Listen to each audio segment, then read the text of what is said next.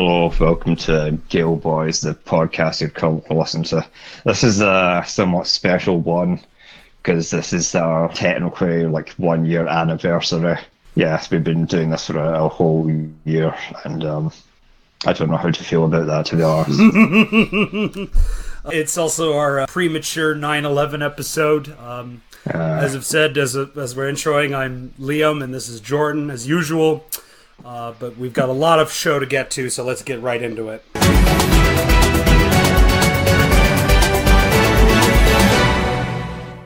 We'll do it live! Fuck it!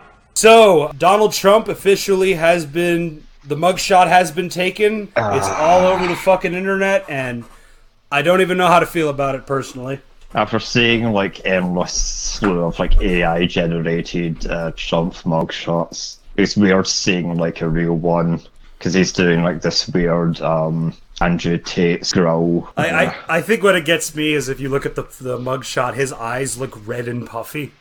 As if he's been crying almost before they took the picture. Yeah, he's just been weeping for hours on end. He has to compose himself. Yeah. That or he's been smoking a shitload of Georgia weed. One of the two. He's on something. And he looks like the fucking trying Brendan Fraser meme. They just fucked me up meme. There's so many memes of that. I'm sure someone's made a meme of that, because that's one of the best parts about a Donald Trump mugshot is the amount of memes that have come out are just fucking beautiful. So good. The mugshot is very good, but my favourite part of it is when you go to get your fucking mugshot done, you get your fingerprints, and you get weighed as well.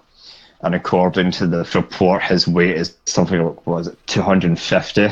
250. Which I believe is 215. Yeah, that's bullshit. That's bullshit. I would refuse to believe that. No. I don't know who he bribed behind the scenes to fucking get away with that, but yeah, that's bullshit. I'm sorry. I know there was a bunch of sites that were taking bets about how fat he actually was, and the one that I was... Oh yeah, no, you went on, there were sites that were taking bets, like it's the fucking Super Bowl. The one that I thought was the most likely is 289.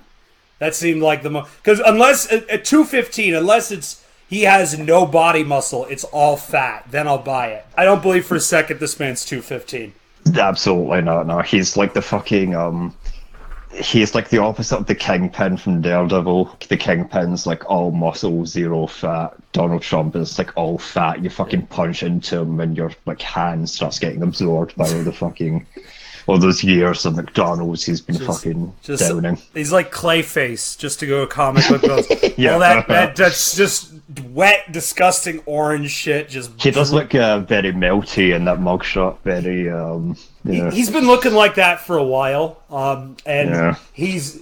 the other great follow-up to that is he's been on a roll. I don't know if you saw this, but on Truth Social, he posted 31 fucking videos, basically airing out his grievances. He thinks Joe Biden is leading us into darkness. He brought out the wrong de sanctimonious insult again, which was never gets old. 31 tweets a day. The boy's definitely on a roll.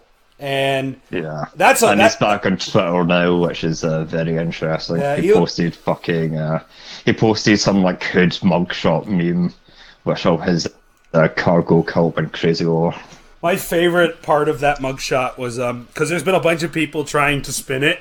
I can't remember. I think it was some guy on Fox News. He basically said, well, Donald Trump with his mugshot will definitely get the black vote, which is... the most, not even coded. That's just straight up racist shit. Blacks love crime, right? Surely they'll love Donald Trump. I mean, all those NFL players get arrested, so obviously Donald Trump's like it. I would love, though, he's been arrested as many times as an NFL linebacker, so I'm wondering if Dallas or Vegas will sign him this year. You know what the most fucked up thing about that arrest was, for Trump, was he went to a bail bondsman in Georgia. Mm-hmm. Now, if you're a self-made billionaire, why the fuck are you going to a bail bondsman? You could probably... It's only a $200,000 bond, and you don't have to pay all of it. Unless... I love to imagine, though, what he's going to do is he's going to fuck this guy over. This guy's a sycophant. He's like, I get to pay the president's bond, and then he's going to stiff the bill on him like a fucking restaurateur. Well, one of the things Trump is... I don't know if it's a criminal charge, I think it might be, but his, overinflated net worth like in the fucking 80s and 90s, he was claiming to be worth like $2 billion. And that just wasn't true. He is the definition of a fake billionaire. Yeah. He's like, yeah, he would just like phone up fucking Forbes and be like, yeah, I got $1 billion in the bank. Yeah. Don't check, but yeah, just take my word for it. And now he's like, I'm convinced he does not have any fucking money. No. Like, whenever he has to buy something, someone else has to, an aide has to fucking pay for it. He buys on credit, and he's running up that card until it gets canceled. Yeah. That's what he's doing. And I'll put it like this: I knew he wasn't rich back then, because why would a rich man be doing McDonald's commercials with Grimace? I put together some really impressive deals, but this thing you've pulled off, it's amazing. A big and tasty for just $1? How do you do it? What's your secret? Together, Grimace, we could own this town. That fucking ad is amazing. If you're a fucking billionaire, you're not doing Pizza Hut commercials. Those ads are insane. Because the Pizza Hut one is the one with his recently departed wife, not Melania. This is his other wife, and there's this one. He's buried in one of his fucking golf courses. I fucking love that, because I guarantee you he's told the groundskeeper not to fucking trim the hedges on that gravestone. Let the earth reclaim it, like one of those old Discovery Channel documentaries about what if people went missing. But this fucking, like, old Nazi bunkers that's just been fucking consumed by jungle. That's a Vanka's gravestone. But for those who don't know, go watch the fucking, like, ads he did in the 90s where he's talking to Grimace. He's like, a big and tasty for just a... How do you do... My good friend Grimace, I'm having the best years of Grimace. Yeah. You and I, Grimace, we're gonna go places. God damn. This big fucking... Say whatever you want about fucking Elon Musk, he would never do that. No, he doesn't. He doesn't have to do that. He also doesn't have the sense of humor. I'll say this: there was a period Donald Trump was pretty. Like, the Pizza Hut one's hilarious, because this is like his wife and him are going through a divorce. Can I have another slice? He's like, well, actually, you're entitled to half. Do you really think this is the right thing for us to be doing, Ivana? What will people think? Let them talk. Donald. Ivana. It's wrong, isn't it? But it feels so right. Then it's a deal? Yes, we eat our pizza the wrong way. Crust first. May I have the last slice? Actually, you're only entitled to half. Because, we're getting divorced, and that's how it usually fucking works. Oh, fucking Elon. Yeah. What would Elon Musk do an ad for if he were forced to do an ad? What would he do? You know those gold adverts? Some, like, guy from an 80s movie drama would be like, hey, buy gold or something, and it's like fucking was it gold coins? Yeah, fucking, like, gold coins from like the commemorative coins, right? Yeah, fucking I saw one of those recently. It was Gold Line or something bullshit, and it had fucking South African Krugerrands. And it's like, come on, man, how many black people had to die for this one? That's awful. Anytime South Africa this, you're like, oh no, that's bad. That's not what I would love to see. I know that Five Nights at Freddy's movie's coming out. I want Elon Musk to do an ad campaign. He's so online, he'd probably do it. Scott Cawthorn, the Five Nights at Freddy's guy, is like a Trump. Yeah, he's a Trump guy. That's so funny. That was so funny when that came out. All of his like weird gay furry audience was pissed. Yeah. For those who don't know, before he did that game, he was like doing Christian things about beavers and shit. He's like a weird furry who's also a conservative, which makes no sense to me. Now he's getting a $25 million movie with fucking Blumhouse. Yeah, and I look forward to not watching that. I would literally, you have to pay me to go see it. I'm not even kidding. No. Yeah. But it's been so fun to watch, the cargo cult. And he's still leading the polls. That's the most insane part. You would think, well, obviously this has got, no, he's still fucking pulling ahead above everyone else, which, granted... I've heard arguments that the mugshot has like increased his popularity with his like personal polling number has been pretty much the exact same as it has been for like 2 years now since he left office. Only Republicans like him. Everyone else either doesn't care or viscerally hates him. Yeah. And this mugshot, all it's done is like made his base more fucking rabid, and that's that. I feel like this is going to end with violence because the trial will become... Oh yeah, fucking, have you seen that Tucker Carlson Oh, interview fuck yeah, that, dude. like, Trump's gonna get assassinated? Oh, my favorite was he brought up Jeffrey Epstein, and Tucker was pretty upset the fact that he seems to think he killed himself. He's like, what do you mean you think he killed himself? Well, I'm just saying, you know, he got caught and, well, he was in jail. I mean, granted, I feel like that's what Trump would do personally, and he's kind of putting himself in that situation. Yeah, that interview was fucking insane, and he also did that interview, this was a while ago, but you showed me that one where he did with Tim Ballard, and how fucking funny is that? Tim Ballard, the supposed hero of the children and stopper of pedophiles, interviews a convicted sex offender. That's just fucking hilarious. And it's nice that that film has finally came over here. Normally in Britain we don't get like fringe American shit. That's usually like confined to red states in America, but we've got that here now. It's great. It'll be very interesting to see how it actually performs there. It does play here in Toronto, but I don't actually know the numbers because I don't trust any box office numbers from this movie. No. This is the film equivalent when we get to the box office shit at the end of the year. It's going to have the New York Times dagger symbol next to it, where that's what they put out if they clearly know that if you got to the New York Times bestseller list and you got there by bulk buying books, as we've talked about. That's like whenever Glenn Beck brings out a new book and it hits the New York Times bestseller, and then you find out his company fucking like bought 100,000 copies. There's like in his office, there's a fucking like room that's just used to house the 250,000 copies that just in boxes that are gathering dust. So, we will be doing a Sound of Fury, whatever the fuck it's called, episode probably next month because we have our next episode all planned out. But stay tuned for that. Yep. But speaking of insane people, the Republican GOP debates were a few days ago. They weren't as spicy as I was hoping them to be, but there's some good shit there. My favorite was everyone comparing Ron DeSantis to Homelander. We need to send Joe Biden back to his basement and reverse American decline. I showed it could be done in the state of Florida. I pledge to you as your president, we will get the job done, and I will not let you down.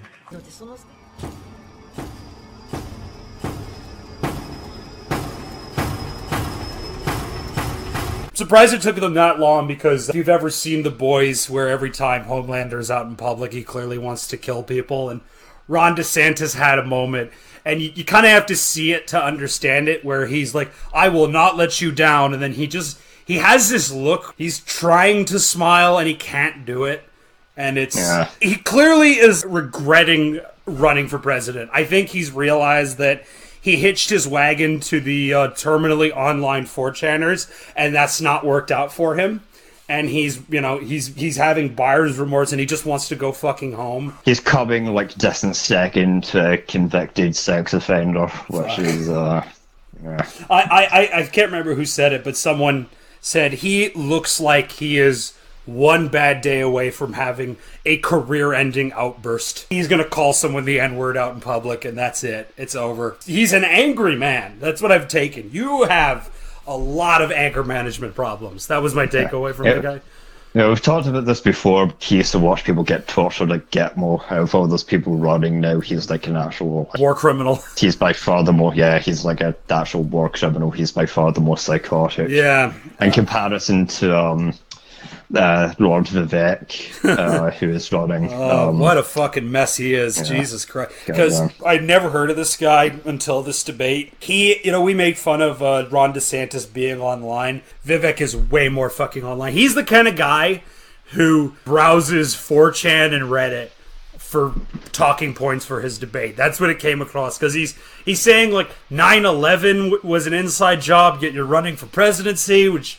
I mean, if I believe 9/11's an inside job, I sure as shit wouldn't want to go anywhere near a government, but I guess I'm not a fucking grifter, so I ain't got that mindset. If you genuinely believe that, like, Bush did 9/11, you should be hiding away in a compound somewhere, like, fucking having, like, watchtowers near your fucking private property. Or be an expat and just leave the U.S., you know? Yeah. Remember when Trump was supposed to release a fuck ton of 9/11 stuff, and he just never did it? Yeah. It's like when Obama wanted to close Gitmo and never did it, you know? Yeah. It's amazing. These presidents make all these promises that never come to fruition. It's almost like it's a pattern of behavior, but...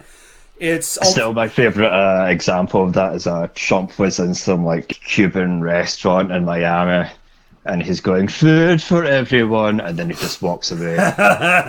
stiffed the fucking bill like a fucking asshole. So good. I kind of love that. I kind of love that because if I have that many sycophants, I would do that too.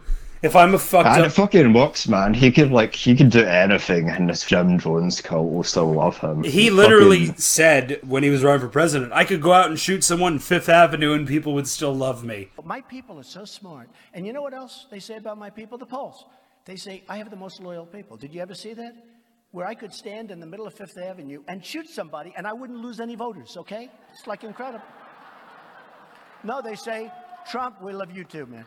Yeah. And he's proven that correct. I have a feeling this is going to end like, because it's a cult, I would say either like Waco or Shinrikyo, but it's going to end with blood and guns. I guarantee it. Some bad shit's going down this election. Joe Biden's going to drive a fucking tank through his house. And, yeah. That or it's Shinrikyo where they commit such a horrible terrorist act, the government has to intervene, stop this. It's January 6th, but somebody like actually dies this time. Yeah. Also, to get away from America for a little bit, Yuri Prigozhin, the hot dog king and leader of the mercenary group that tried to coup the government, has been assassinated in the most likely assassination that has happened in recent memory. He was blown up on his way back from being exiled to Belarus, which, first of all, if I tried to kill my boss, I would flee the country and never go back. Why would you go back to Moscow? I hate when my plane randomly explodes like a week after I tried to coup the government. It's so funny because that other plane that was with him didn't go down, but that one did. It's almost like it was targeted, you know? Yes, you said it before, but you come for the king, you better. You have to, finish the job. Or you can make fun of like Putin's mountain of blunders in Ukraine all you want, but he still has the clout to fucking off people whenever he wants. He's been doing this for decades. So much blood on his hands, and I just blown away that he thought he was safe. He was like, "Oh, I tried to kill my boss. Let me go back to fucking Russia." Why? Why would you do that? I'm not even like mad. It's your fault. No, I'm victim blaming, but this is a situation where come the fuck on, man. It's the like overconfidence you have of having like one of the most successful fucking mercenary groups out there, because like fucking Wagner isn't just involved in Eastern Europe. No. They're all over Africa right now. Fucking everywhere, man. They're what Blackwater was before they had to change their name, all that PR shit they had in Iraq. But my favorite fact is after his assassination, this is before his death was even confirmed, all of his mercs raided his house and stole everything. Because, well, fuck it, the boss is dead. And that's the thing about mercenaries. There's no real loyalty in a mercenary group. You know, say what you want about military guys, but at least there's like camaraderie and brotherhood. In mercenary groups, you will betray your entire battalion if you can get an extra 20 grand. Your life to me is worth $20,000. So, goodbye. Yeah, even like a brief glimpse of history, entire battles have been lost because fucking mercenaries just decide to not even participate in the battle because it's going so bad.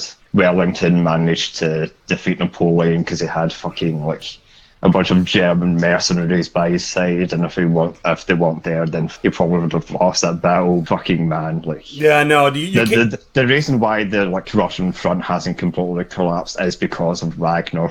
Like Russian elite forces, and because they're not there anymore, like things are starting to go bad now. So yeah, I'm fully probably shouldn't have killed his boss. No, I have a feeling that's gonna go not well with the guys who are, because we've been waiting for the Russian military to just give up, and I feel like this is gonna be a big turning point. Well, shit, none of us are safe. Why would we support this guy? Fuck. Yeah, Russia's pretty much guaranteed to lose this war eventually. It's just a matter of when, and I feel like that when's coming pretty soon. Yeah, I'm looking forward to a nice 1991 style coup where some fucking generals roll up with tanks and demand the Soviet Union gets fucking brought back. It's gonna be great. Like I said, Putin will go off in hiding like the guy from Bosnia as a medicine man. It'll be fun. We'll have Manhunt game. It'll be fun. Oh, by the way, real quick, this is just a kind of tie everything together. I read this article. Apparently Tucker Carlson has been trying to get an interview with Putin.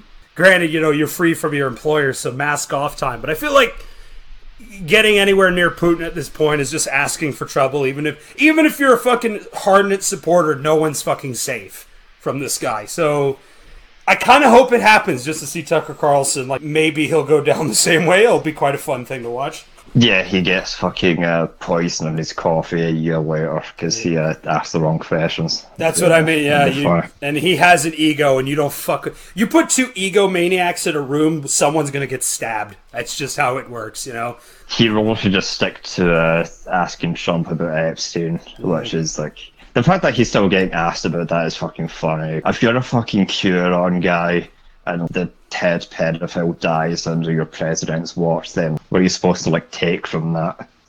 I would say, like I said, the cognitive dissonance with QAnon is so fucking fascinating. We fight against pedophilia. Meanwhile, our fucking God King is a convicted sex offender. It's fascinating, and we're not in a cult, you and I, so that mindset just doesn't connect with us, but it is so fucking interesting. It's just, once QAnon's all said and done, there will be books and documentaries that are going to be so compelling to read when all this is said and done. So good. They find 30 of them Heaven's Gate in a fucking Beverly Hills mansion, all dead, covered in black coats and Nikes. They're like, we have to figure out what the fuck happened here. Yeah, it'd be funny to see what the grand culmination of QAnon winds up being. I see mass suicide. I'm not even kidding. That or I see Waco or fucking Heaven's Gate, and there's not a good outcome. They're just poison Diet Coke, mountains of fucking empty McDonald's cars. Instead of the Hail Bob comet being the sign, it's Trump going to prison for X amount of years. Roger was brilliant at what he did, but I couldn't simply copy what he'd done. The movies have become somewhat pastiche. Before you go too long, you've become a parody of yourself. You've lost depth, you've lost texture, you've lost contradictions. You start to get shallow. What makes these movies work? What is it that got them going? You've got to go back to the beginning. Here was a hero who murdered in cold blood. Bam, bam, bam, bam, bam. The dirtiest, toughest, meanest, nastiest, brutalist hero we'd ever seen. This is what started those movies. Shocking. I wanted to bring people back to believing in this character, to bring my reality to it. I guess I've always liked a challenge. License to Kill, the 16th 007 adventure, is not the usual Bond dose of escapism. Instead, a tale of the nasty times we live in. Timothy wanted to get the job done. He was a man on a mission. It was the most violent Bond picture to date, pushing the envelope all over the place. This is terrible. I can't bring my 6- and 7-year-olds to see Bond anymore. Well, it was never made for 6- and 7-year-olds. Speaking of wars not going very well, we're continuing our sojourn into Bond, and this will be interesting because we're all talking about 2 movies this time, which means we can actually talk in depth about them instead of just spending 5 minutes on them. I would say the problem with the more ones was the quality was pretty. Yeah. The quality. This one's a little more. One I think is better than the other, but that's not saying that the first one is not any better. We're talking about the Dalton era now. So Roger Moore, after finding out that he was having a sex scene with an actress where he was older than her mother, said, I gotta stop doing this shit now, and officially hung the COVID up in 85. And during this time, they were looking for a new Bond, and this is a very interesting period because they wanted Brosnan. That's one of the reasons he got to do GoldenEye, was because the Broccolis found him and they wanted him, but he had a contract with this show, Remington Steele, and he couldn't get out of it. So they had to, unfortunately, decline him. And then immediately afterwards, Remington Steele gets canceled. And Brosnan is sort of wallowing during this period. He's forced to do shit like Taffin, which is one of the funniest action movies I've ever seen. Oh, it's a great Blu-ray by Kino Lorber, by the way. But the most high-profile thing he did before GoldenEye was Mrs. Doubtfire. Hell yeah. That should tell you, because that was the thing. He was the first pick, but they ended up going with their second pick, Timothy Dalton, who is an interesting guy because he he's a Bond that, and his films as well, it's a very divisive era for fans of the series, and it's easy to understand why, because this was a big departure, these two movies. Not just from, like, the tone of what the Moore films were, but also the fact that these are the two Bond films where the British flavor, because there's always been a heavy British flavor in these movies, that's where the British flavor is just gone. It's all just like total 80s machismo American style action movie, because this is when we brought this up when we were talking about View to a Kill. This is when Schwarzenegger and Stallone are the biggest movie stars in the world. Canon Films is running rampant, putting out like fucking Chuck Norris action movies. Which, by the way, just off topic, I think this is the funniest shit I ever read. If you watch the Electric Boogaloo documentary, this is how big the American action machine was. Delta Force, the G.I. Joe kind of fucking insane hijacker movie that he did, it had a tuxedo premiere, a black tie, champagne fucking movie premiere. I want you to imagine that. There are pictures that you can go see of people in tuxedos drinking champagne going to see a Chuck Norris film. That's fucking amazing. I hate to go off topic, but that's also an example of just how strong this market was, not just for... It's a Canon magic, man. Canon's a bit of a meme now, but back in the mid-80s... They were a huge company. Man. They were putting out... They almost did a fucking Spider-Man movie, for God's sake. They managed to put out half-decent action movies starring an old Charles Bronson. You gotta give them some credit. But but so it's clear that these movies were meant to capitalize on that. The two films we're talking about, Living Daylights and License to Kill, and they're very divisive because they are very not what has become before, and even very not what's come after. It's so interesting, these movies in hindsight. They're I would say they're very much products of their time. Bond was having a pretty big identity crisis. We talked about it in our Moore episode. Half of those are just pastiches of Star Wars and fucking Enter the Dragon and shit. This is like peak action phase, and fucking License to Kill in particular was basically just a Joel Silver movie. Yeah, that's my favorite. Is that just to explain, these movies they get jokingly called the Joel Silver Bond movies, because that's what they feel like. It's shocking how much there's no British in it. The British flavor doesn't come back until GoldenEye. It's just hardcore fucking they almost feel like American productions. It's so fascinating how these films were made and how they were tailored together, and especially License to Kill. We'll be getting into that. But Dalton is interesting as Bond because he's probably the closest to the actual literary character, especially in License to Kill, because it feels like with Living Daylights, there's a lot of, he's struggling a little bit with the kind of, because they're still trying to figure out what they want to do. There's still a lot of jokey stuff, because we're going to talk about Living Daylights now. It was a big departure, and John Glenn is back. And this is when John Glenn, we talked about in the last episode, but this is where he really gets full control and makes the movies he wanted to make when he was making them with Moore. And his direction in these movies, they improved so much within these 5 movies. And this in particular, there's some fantastic action scenes in this movie. Plot is a little wonky, but those fucking action scenes make up for it, man. The fucking, the scene where the buff blonde Russian assassin is trying to airlift the defecting Soviet general back from the fancy ass mansion he's hiding in is so fucking good. It's well shot. Oh yeah, no, and that's the thing about this too, is that this is one of those movies where the Cold War's in full swing. You could see a bit of it in the later Moore films, but now it's full on Red Scare, evil communist shit, and it's the Russians, in particular the first film's all about Soviet scares and things like that. There's a lot of it set in the Soviet Union. He's about to assassinate that person playing the cello, and there's a really cool fucking chase scene. And there's that weird sequence that always gets to me, the big buff Russian lady with black hair who seduces a man and then knocks him out. It's that's what I mean. The tone of this one it definitely feels like a trial run for License to Kill. Both films are technically about drug smuggling.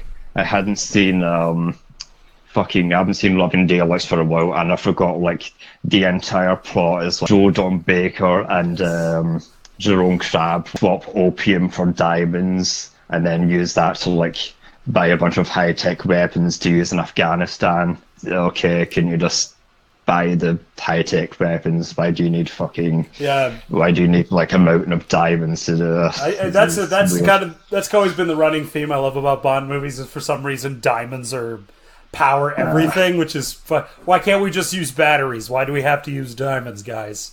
It just seems there's a reason why fucking Die Another Day is the last diamond-driven Bond, but we'll get to that. Oh, we could do a whole episode on just that movie. It's such a fucking disaster. But, Living Daylights is, this is a kind of a golden age for Bond villains too, as you brought up. Joe Don Baker is in this movie. He's not really revealed as the villain until the very end, but like, what a fucking great pick for a Bond villain, Mr. Joe Don Baker. Joe Don Baker of Mitchell fame is the fucking one of the bad guys in this billion-dollar Bond film. He plays like a fucking wannabe general in this like fake Pinochet uniform, and the way he dies, a fucking bust of Wellington falls on. Yes, it's very good. That's some good shit. These movies are so 80s. This one in particular, because a lot of this movie has to do with, again, the Russians, but also helping the Mujahideen, which, remember that, guys? That was kind of a meme at this point, because that's one of the funniest parts about Rambo 3, which is the ultimate example of this, where the famous title card, Brave Mujahideen Fighters of Afghanistan. It's aged like fucking milk, but it's so fucking insane. Yeah, the reason why this is our 9/11 episode is because all the brave Afghan fighters that Bond fights with at the end of this movie, a decade later, will go on to fly planes into a bunch of buildings. It's maybe good stuff. Giving all these guys shitload of government help and money probably wasn't in the best interest of everyone involved. But it's this is like, you can dab on the Soviets for their failed invasion in the 80s, but yeah, giving legitimacy to guys like Bin Laden probably wasn't a good idea. I'm surprised Bin Laden didn't have a cameo in this, because there's a lot. It's a very Well, fucking Art Malik's character is basically Bin Laden, this like Oxford fucking educated rich guy who runs a fucking sect of the Mujahideen. And it's all fun and games when he's gunning down Russians, and then a decade later he's playing the fucking bad guy in True Lies. He's he is a bad guy in True Lies as well. Yeah, playing pretty much the exact same character, but evil. He wants to nuke fucking like large chunks of America. That's fucking insane. That's the funny part about Living Daylights. License to Kill doesn't really have the problems I have with Living Daylights, because again, this is when the Reagan presidency is still going well, and the war on drugs is still a big thing. That comes huge in License to Kill. But even though this is a British film, this feels very American, right down to the politics and the way it's made. And there's not a lot of actual like Britain in these two movies. It's mostly set in foreign countries. License to Kill was mostly set in fucking South America, which is interesting. My favorite part of this movie as well is the insane action scene at the end, where they're hanging from a fucking plane, and that's what I mean. John Glenn's direction here these are easily two of like the best directed action scenes for a Bond film, because they're hanging out this fucking plane, and I fucking love that one-liner that Tim Dalton says after the villain dies. What happened? He got the boot. Which is just fantastic. That's just... It's nice when a self-serious Dalton drops one-liners. I do enjoy that. Yeah, no, and that's the thing about this performance, too, is that it does feel a little... He's kind of struggling with this, because, again, there's a little bit of more humor in this than License to Kill, so he's... And his gruff personality doesn't really mesh with the kind of jokey bits of the movie. In the middle, like I brought this up, in the middle of this serious thriller about getting defectors out of the KGB and assassinations, we have the fat Russian lady seducing a man and like bear hugging him out cold. It's weird. The jokes don't really land with Dalton movies, which is why there's not that many of them. No, I do enjoy Dalton as Bond. He's probably one of my favourites. He gave a pretty interesting interview, and I think it was like a month after License to Kill came out, and he said that like some mum came up to him and was like, "Oh, I can't take my kids to see Bond movies anymore because they're too violent." And Dalton was like, "You know, these are like not family movies, right? A bunch of fucking people die in these. That was partly why this run wasn't so long, as this was divisive. These movies were, even by some people, they have a little bit of a better reputation now. When these came out, people were pissed at them. They were like, like License to Kill, there were protests. That movie was so violent. It was edited down from an R rating, and just it's crazy. It's unfortunate because I really did love this. I love this period of Bond because I just love like I said, I wasn't a big fan of the jokey or more stuff, and I love how grimy and gritty these are, because again, it's more in line with the actual Ian Fleming books if you've ever read them. Like, there's much more muscular type of Bond, and I enjoy that a lot. As I said, I haven't seen these movies for a while, and I do have a much greater appreciation of them now that I've rewatched them with fresh eyes. They're better than most people give them credit for. Honestly, Living Daylights is, again, we're kind of in and out. It's really is the trial run for the movie that I really want to talk about. Very 80s movie. You have the fucking Aha soundtrack. Oh, that's an amazing Bond theme. That Bond theme fucking rocks.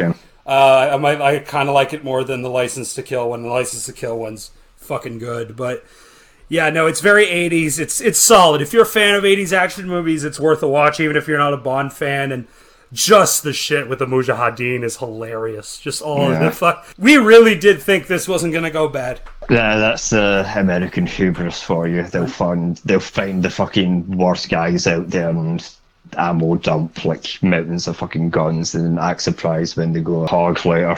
We've got two options here. We could let this play out, or we could dump a bunch of fucking ammo on these religious zealots. Let's see how this plays out. No, it's also John Rhys Davies is in this too. I just realized. I'm like, oh yeah, he's the fucking head of the KGB in this. Yeah, he's the good Russian in this, as opposed to the evil Russians. He was always that in every movie. Like, he was the good guy as well in Raiders. Like, he's had such a weird career, because he's in Indiana Jones, then he plays a fucking dwarf in Lord of the Rings, which is just, I always find that funny as hell. This giant 6-foot fat man is playing a fucking dwarf. That's awesome. Yeah, and he's Welsh as well. Good old John Rhys Davies, and like most of his performances, he's doing wacky accents. Yeah, ultimately, it's Living Daylights is a solid movie, but yeah, it's a trial run, because the movie after that, I'm going to say right now, this is my favorite of the entire series. Of all 22, what are we at, 23 or 22 movies? Goddamn. It feels like 20 around about this point, because Connery has about 5 more, has like 7. Yeah, no, I think we're like at 25 of them at this point, but this is the one that I return to it the most. It's the one I find the most compelling. It is License to Kill. This movie is fucking insane. It is just complete fucking 80s schlock through and through, and it's fantastic. Politically, this movie is also very interesting, because Living Daylights is hardcore pro-Reagan bullshit. There's a couple of lines about the Contras in this movie, which is really fucking funny. Benicio del Toro's psycho twink, who goes around cutting people up with a fucking, like, he's got a fucking, like, knife hidden away in his, he's got a switchblade in his fucking sleeve. Yeah, he's got a switchblade. He's like a ex-Contra guy who now works for a fucking drug king. That's what they all ended up doing, though. Like, if the government fucked him, let's go work for Emmanuel Noriega. Fuck yeah, he's actually paying us. That's the thing about this movie, too, is that this was made in '89, so the Reagan era was coming to an end, and people were starting to kind of sour. Like, usually by the end of a presidency, people begin to sour on said presidency. This happened with Obama very famously, and Bush as well. Reagan pretends to have Alzheimer's to get away with fucking doing all that. Yeah. If Living Daylights is all about help the Mujahideen, fuck the Russians, this movie is all about the war on drugs, because this is the villain of this movie is Robert Davi, who is Sanchez, and he's just an asshole drug lord. He's supportive. Like, I think he's based on Emmanuel Noriega, but he's not a particularly political figure like Emmanuel Noriega was, but he is amazing in this film. The way he is introduced when they're at the motel, and he goes into the room, and he's like, "What did he promise you? His heart?" give her his heart.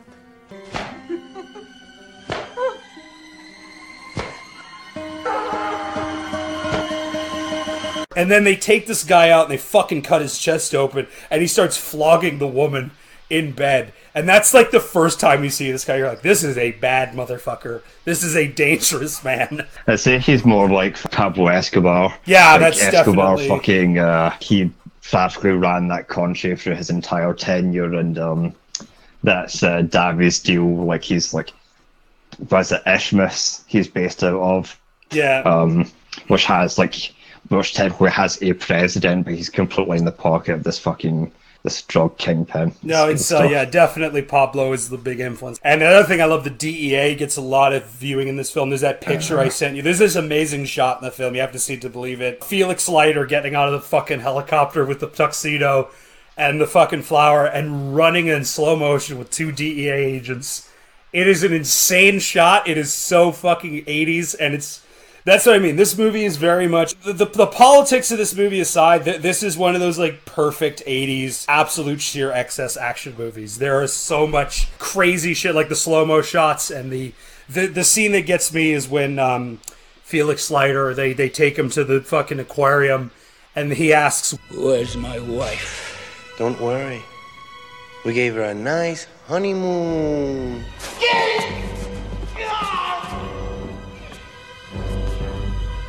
I want you to know this is nothing personal. It's purely business. And that is the darkest fucking moment of any of these movies, because he doesn't say what they did, but the way he says it, you're like, oh, they did some bad shit to this woman. Oh, God. Yeah, then knowing what some of those Contra guys got up to, it's fucking dark. You don't want to know. It's dark, and it's shocking the first time you see it, because like this is probably the only time a Bond film has ever even went into the territory of sexual violence. That's what I mean. This movie is this is what John Glenn was building his entire career to. This is his masterpiece. He would have made an amazing Lethal Weapon sequel had Joel Silver picked him up. Like, fuck me. This is also by far the most violent Bond movie.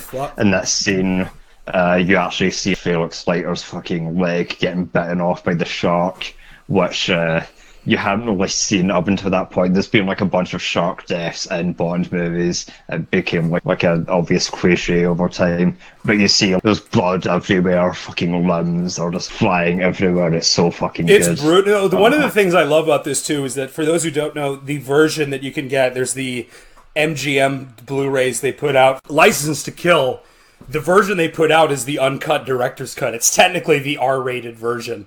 There's a very funny TV edited version where like all the violence is like immediate cutaway. The funniest example is Anthony Zerba's head exploding. Yeah. And the fucking that's a vicious. And the fucking decompression chamber. That is a vicious death scene. For TV version, it's like immediate cutaway before that happens. Oh, that is a fucking vicious death scene. That's the scene that gets me because it's like body horror. It's full blown body horror. For those who don't know, we talk decompression chambers. If you look how people die, what's left of them during decompression accidents. Oh, it's messy. It's fucking horrible. So also Del Toro's death as well is pretty gruesome. That's one of my favourite deaths in any Bond movie. He gets trucked into the fucking coke grinder. And he's fucking screaming as he's dragged in. Like, guttural scream. It's fucking horrifying. You're like, ah! Like, oh my God. Like, it's vicious. And you can see the blood coming out of the fucking coke grinder. It's like, shit. This is a vicious fucking movie. This is the one I could understand parents getting pissed at. Living Daylights is not... Like, Living Daylights has its moments, but this movie's straight up... It's an R-rated cut. That's the only version you can get now. Yeah, Living Daylights is fairly tame. Zero Crab's character, Koskov, like, dies off screen, and then fucking Robert Davi gets set on fire and blown up at the end. I love there's no one-liner. That's the thing I love about Dalton's performance in this movie. He is so much more like, this is a much better performance because he's cold as fuck in this movie. He just sets him on fire. There's no one-liner. There's no like happy trails. He just sets him on fire and runs away, and then the truck blows up. It's fucking great. Yeah, the one-liners are mostly confined to the bad guy.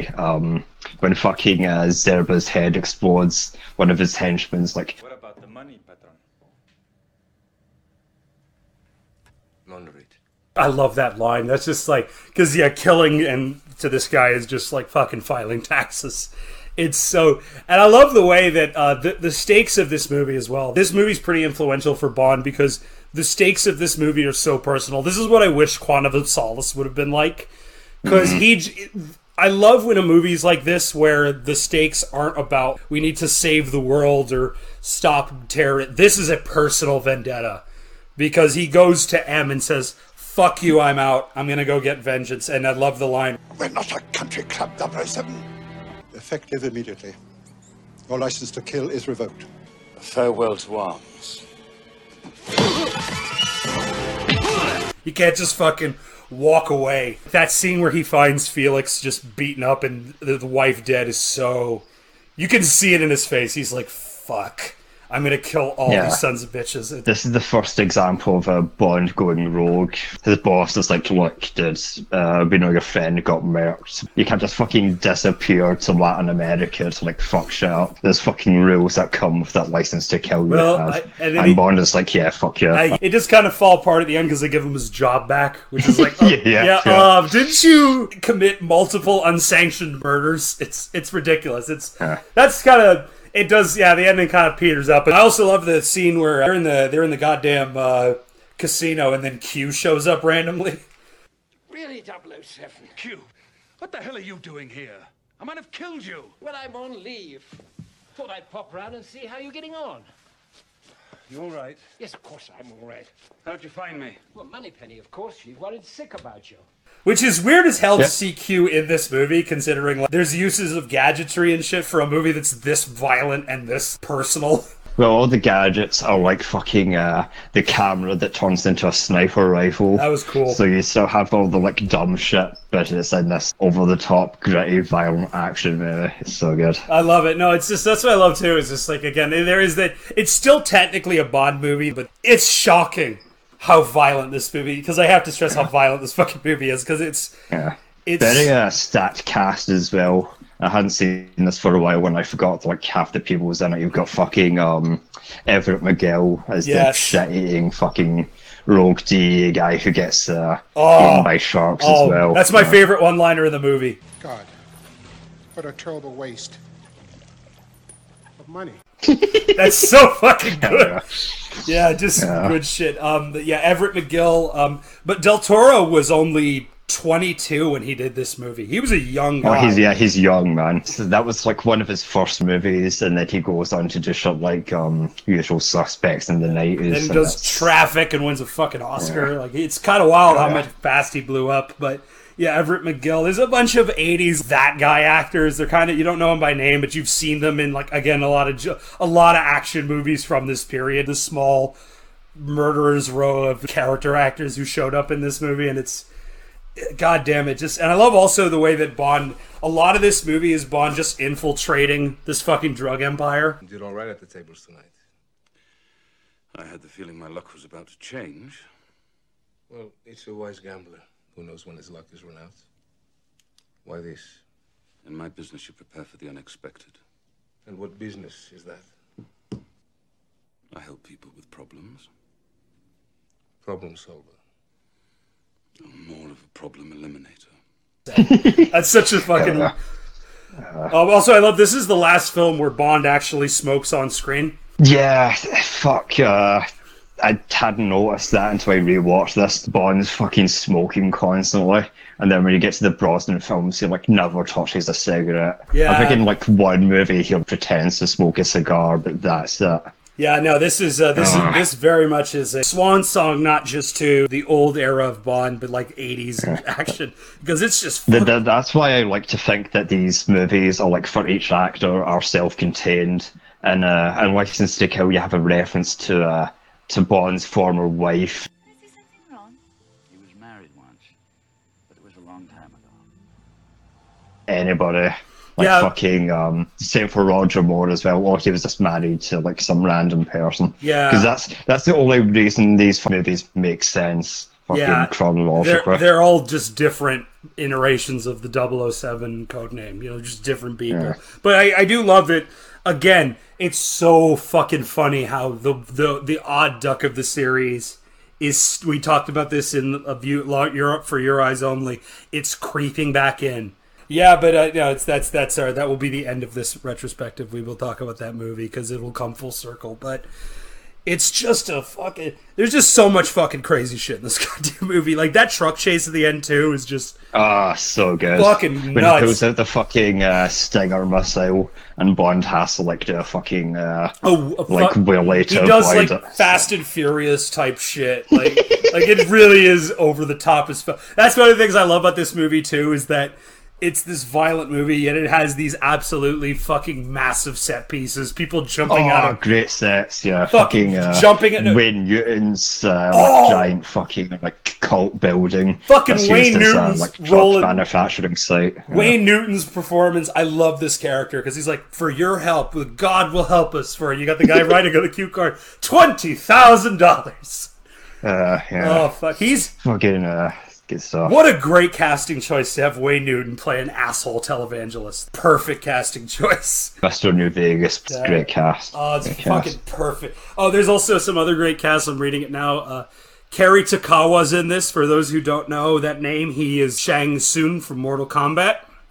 Yeah, and Tawasa Soto Katana is also in this. Yeah. This is like a prototype to Mortal Kombat. What the fuck? There's two fucking Mortal Kombat actors. That's weird as fuck. Before he was big in America, he did The Last Emperor, which was Bernardo Bertolucci, this very prestigious, this massive prestige Oscar movie. And now later on, he's doing shit like Showdown and Little Tokyo. He's the bad guy in that. Rising Sun, the Sean Connery, Wesley Snipes buddy cop movie. Yeah, he's eating sushi off. naked woman's tits. Yeah. I would do that too if I had that option. Like, fuck prestige dramas or genre shit. I'm gonna do genre shit. Genre shit, hell yeah. Fuck yeah, but no, there's just so much crazy fucking amazing set piece action in this. They jump out of planes. Also, ninjas show up. How 80s is this fucking movie? Ninjas and cocaine. Fuck yeah. It's got the most serious plot of any of the Bond movies, but it still has like goofy, like incredibly goofy shit. I love it. I think it works better here than in Living Dead, because this movie is it's so over the top with how gritty and violent it is that all the insane shit I just think works. The deaths, there's the insane set piece where they're fucking hanging out of a plane, all the money's falling out. The music's also pretty interesting. Oh, yeah, so Loving Daylight says John Barry's last score. So brilliant score. That's the thing. That's another reason this gets called Joel Silver's Bond. Michael Kamen came in to compose this. For those who don't know, Michael Kamen was he was the composer for Lethal Weapon, Last Boy Scout. He was the go-to 80s action movie composer. License to Kill has a very 80s soundtrack to it. Oh, it's got Gladys Knight doing the theme. A great fucking Bond theme too. She kills it. Gladys Knight's fantastic. Gladys Knight's just fantastic in general, but this is also funny because this is the only Bond film, at least one of the few ones, that's an original script. This isn't based on any pre-existing titles of anything. Yeah, this is when the fucking studio starts running out of Bond books, so they have to basically invent plots fucking full hand. Loving Daylights is based on a short story. Basically, the entire book is the opening of the movie. Bond has to fucking protect a defecting Soviet general from an assassin, and then the rest is entirely made up. Whereas License to Kill is the Felix Leiter stuff is from Love and Let Die. It's fucking Mr. Big that feeds him to sharps and that, and the rest as well is completely made up. Every movie after that is basically we come up with original scripts now. Yeah, no, we ran out of books. It gets a little more egregious later on when we get to when we get to the fucking Craig era. One of those movies didn't even have a finished script, which is telling, but. Remember the writer's strike, folks? Yeah, remember when, That's not going to affect any movie that's getting made now. I'm sure that Twisters movie, that shitty Twister sequel, isn't going to get affected by a fucking year-long writer's strike. Jesus fuck. Yeah, I look forward to that never coming out. I look forward to Universal blowing $200 million on a bomb. That's going to be awesome. Fuck yeah. I'm looking at my local cinema listings now. You could tell the fucking dry period is starting to set in because Lars von Trier's Melancholia is getting shown again as a quote-unquote special screening for some reason. And it's like, fuck, man, how bad our things are when you have to like bust out the fucking all the von Trier shit. That's why Sound of Freedom will be playing near you. Well, fuck it. I'm sure Jim Caviezel fucking beating up pedophiles in the jungle will get someone out to the theater. Yeah. Fuck it. I mean, fuck it. If there's nothing else, I'll go see it. Fuck it. But it's... I will be seeing Melancholia, and I've had the choice between like esoteric Kirsten Dunst movie or fucking the QAnon movie. I will give von Trier. I would rather be in a room with Lars von Trier than any QAnon. I'm not even. At least to be a fucking fly in the wall of that Cannes interview, man. Oh man, I really wanted to be a Jew, and then I found out that I was really a Nazi. You know. Because my family was German, Hartmann, which also gave me some pleasure. So I'm kind of yeah. Sir, I what can I say? I understand Hitler. That's also sad because it's my favorite Von Trier movie because it's the one that's... Oh, it's by far the best. It's the one that's like actually sympathetic towards its characters, and it isn't just... I mean, it's depressing as shit, but like, if you've ever had depression, that movie, it hits you in a way that no other movie like it does. It's a powerful piece of fucking work. I don't know what your local cinema is looking like, but... not great. Yeah. We're getting mainland Chinese movies now. We got a movie called... We got a movie called Raid on Lethal Zone, which is... it looks like a fucking YouTube video. They got a theatrical release. Not good. That sounds like those gun arcade cabinets, like Time Crisis, Raid on fucking Raid and Danger Zone or some shit. I will say this right now, it looks like it. Because it's like set during a rainstorm and it's a bunch of like soldiers fighting drug dealers in the jungle. I love that shit, man. It looks... I'll say this, I'd rather go see it than Cape shit. I hate to say that. I'm that kind of guy. I'm like, well... I'll go see the mainland gun movie, fuck it, over Blue Beetle. Yeah. It's so funny how Chinese cinema is making what American cinema used to be. Like, they're just making these big, grungy, gruff military action movies, and America is just in a complete creative hole now. Yeah, it's going to be fun watching China Through the Void, that fucking Hollywood's in its dying phase. Yeah. That'd be Dan Crenshaw's next thing. We're going to go from TikTok to... Chinese are stealing our Hollywood airspace. We need to beef up the Cold War against them. We need to make our own versions of Raid on Lethal Zone. But sorry to go on the tangent, everyone. But it's so funny to really. This is somewhat relevant because the reason why we only get 2 Dalton movies is because fucking this movie didn't do hot. The whole. I made money, but it was we need to park this for a while to figure out what we're doing. Yeah, and there is an actual script for a third Dalton movie out there which you can read. It's actually all about the like Hong Kong handover. Yeah, which actually would have been interesting. That's such a weird period for politics. There's a couple films that do that. You got Chinese Box and you've got Red Corner, but there's not really a go-to movie about the 97 handover and how fucked up that was. Because people thought the world was going to end over there. I think they wanted Anthony Hopkins to play the villain while they were in like a various stage of production. He's going to play some like tech bad guy that was going to like bomb the fucking handover ceremony, which is which would have been interesting. He almost played the bad guy in Tomorrow Never Dies. He's going to be Jonathan Pryce's character, but that would have been fun. Yeah, that would have been. That would have been, especially that's a peak period of Hopkins where he's not chill anymore. After Silence of the Lambs, he's like really can get over the top. Like if you see fucking Hannibal. He is on fucking another level in that movie. It's awesome to watch. It did well. It's the lowest grossing film in the series, and I'm not going to sit here and be like, how dare this movie not... I can understand why this movie wasn't successful, because this is a hard sell to an established audience. You go to a Bond movie, and you're introduced to the most extreme, violent... One of the most violent 80s action movies ever made. Yeah, you're watching fucking people's heads explode, and it's like, what happened to Roger Moore one-liners? Yeah, it's what happened to No Time to Die when we get into that. The esotericism of that, even though it makes it interesting, the things that make it interesting are the reason that it wasn't successful. And then, unfortunately, Dalton would end up after 2 movies. But I'll say this, pretty solid 2-film run. He's easily the most, in sheer numbers, he's probably the most consistent Bond actor in terms of quality.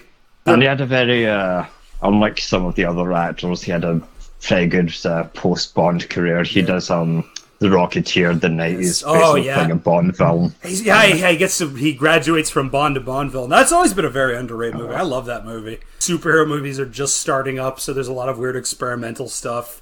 Very pulpy. Joe Johnston was also just great at replicating that old period. It's just... And then he did a lot of work on the stage as well. He does a lot of Shakespeare stuff on stage as well, which is and you could tell watching his movies, he is a very trained theatrical actor. Yeah. Well, my favorite Dalton performance to this day will always be Hot Fuzz. And that movie is fucking... That shot of him, that'll probably just be... We're going to use that as a thumbnail. That's the shot where he is fucking standing in front of the post picture of himself is just...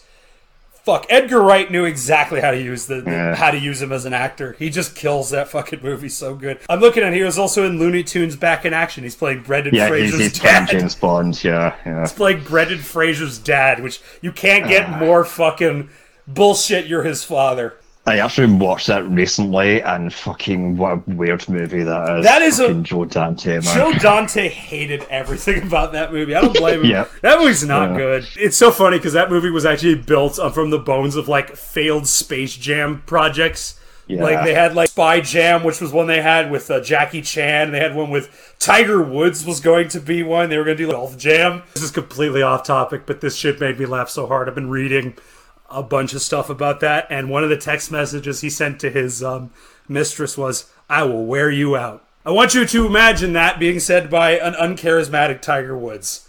"I will wear you out." The most unsexy sexting you will ever hear in your life. There's genuinely nothing funnier than failed sex messages. To wrap this episode up, time has been more kind to these films. There's been a lot of retrospective reviews. It's definitely out there, but it's easily one of the more compelling Bond films from a pure narrative perspective and a filmmaking perspective. This is easily one of the most compelling Bond films, I think, because the stakes are so personal. And the action is just so fucking good in this movie. And it still holds up, I think, as a movie. I would say License to Kill is the better of the 2 movies, but they are very good. Yeah, we definitely we've been given our love to License to Kill, but Living Daylights is definitely worth a watch. As opposed to the Brosnan movies, which are very we'll get to that. When we get to that, it's like a fucking... It's like the Price is Right game show thing where... It's going up and up, you hit the top, and then it fucking falls right down. It's just a fucking disaster. It starts so strong, and then it fizzles out so fast. Yeah. It's fucking dark, but we won't be doing that for a while. In our next episode, we'll be reverting back to video games, so join us next time for that. Yep, but anyway, so everyone have fun. Summer's over, but things are coming. God help us all. Well-trained actor, and you're backstage with all these animals. Is everything okay? Yeah, as long as you don't wear vanilla. Vanilla, what does that mean? I know about horses. I don't know about snakes or anything like that. Right. I remember making a show once with horses, and the leading lady had given me a little present of some eau de cologne that smelt of vanilla. And we were playing this scene, and the horse was nuzzling, and you just push it away and carry on with your lines. And then it started rearing up. And I suddenly noticed that everybody that was watching this scene was laughing. And I looked around. I don't know what you can say on television. You can say everything. How would you describe We just had A-hole Ronald come in. How would you describe a horse that was excited? It was in a state of... It was a horse. Yeah, that's a hard thing to describe. Horse. Very hard to describe. Okay. An excited horse.